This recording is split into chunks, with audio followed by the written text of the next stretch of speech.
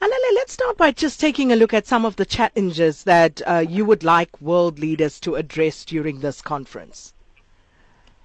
Okay, Sakina. One, many people who are coming to this conference are telling us about an end to AIDS, which it is something that we as the international activists, we are challenging, because we all know that there are about 37 million people who are living with HIV and who are in need of antiretrovirals. And out of that 37 million, only 17 million people who have access to antiretrovirals. So the big question that we're asking ourselves, how do we begin to talk about an end to AIDS whilst there are about 20 million people who are in need of antiretrovirals but they don't access? But on top of that, we are asking also the whole world leaders to say, how do you begin to talk about an end to AIDS whilst we know that the public healthcare systems in our countries are broken, they are falling apart, they are failing the public healthcare users. So these are the challenges that we are faced with as the majority of the people whose lives are dependent on the public healthcare systems. There are not enough doctors, there are not enough nurses, we are still having challenges of the drug stockouts. There is a lot which is a mess within the public healthcare system. So we are saying, as much as we support the universal test and treat, the 1990 strategy, PrEP, and all these interventions and initiatives which seeks to address the scourge of HIV and AIDS. But before we talk about an end to AIDS, let us firstly fix the broken public healthcare systems in our countries. So that's why today we are having an international activist march, whereby we will be having more than 6,000 to 7,000 people going to the ICC, submitting memorandums with different world leaders. Are you confident, though, that, when it comes to big conferences like these, that they are truly more than just a talk shop, and that you would actually see some things being actioned sooner rather than later after the conference? If you still remember, Sakina, the last International AIDS conference was held in South Africa was in 2000. And that AIDS conference of 2000 was a game changer, not only in South Africa, but global. Because one needs to remember that before 2000, people were dying out of HIV-related illnesses.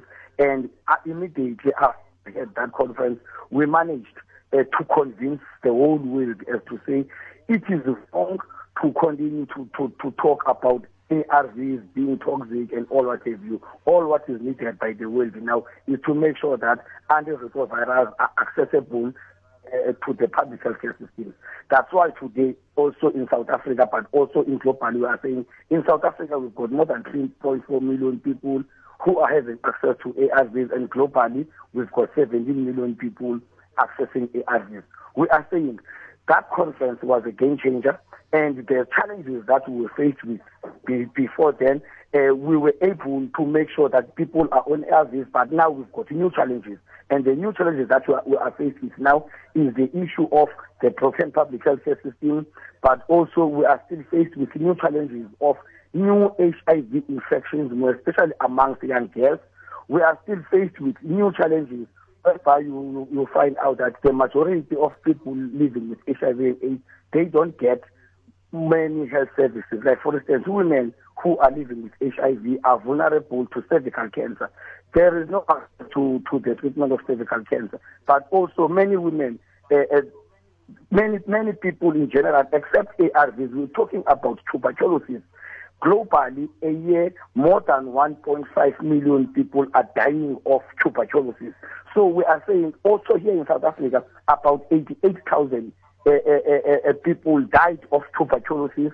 So we are saying, let us not only talk about HIV and AIDS, let us also talk about other illnesses which are related to HIV and AIDS. But in order for us to be able to address that, let us fix the broken public healthcare system. We know that we don't have enough doctors in our country. Nurses are leaving the public healthcare sector, going for greener pastures. But we also understand that the community health workers are the backbone of the public health care system. They are the foot soldiers.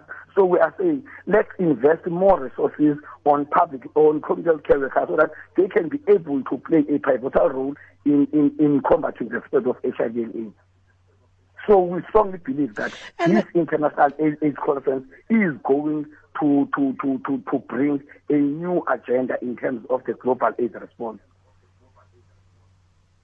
And what about overcoming stigma and discrimination? Have we made significant inroads in this regard? We are not yet there, because one of the things which makes people, like for instance in South Africa, many people who are defaulting on treatment, it is because of issues of stigma and discrimination.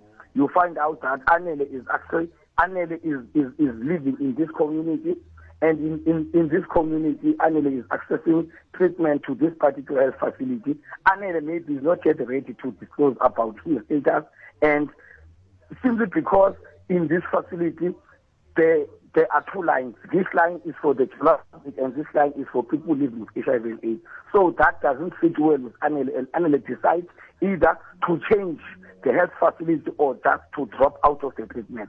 But also around the issues of discrimination and human rights, you will recall the South African National Defence Force about 2 years ago, we had a case with them whereby they dismissed soldiers who were living with HIV and AIDS. So we are saying it is not right.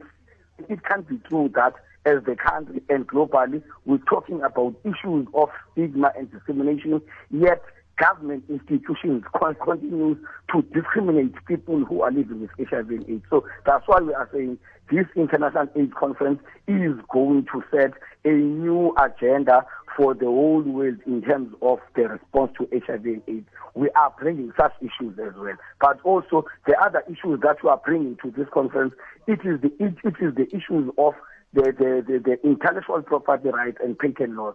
In 2001 in Doha, there was a declaration which was taken around the TRIPS flexibilities. But also, the world is too slow in terms of implementing those TRIPS flexibilities so that the majority of the poor people can be able to access generic drugs, which we strongly believe that they are effective and they are affordable. So these are the issues that we are bringing to this International AIDS Conference, not only as TAC, but as a global activist community.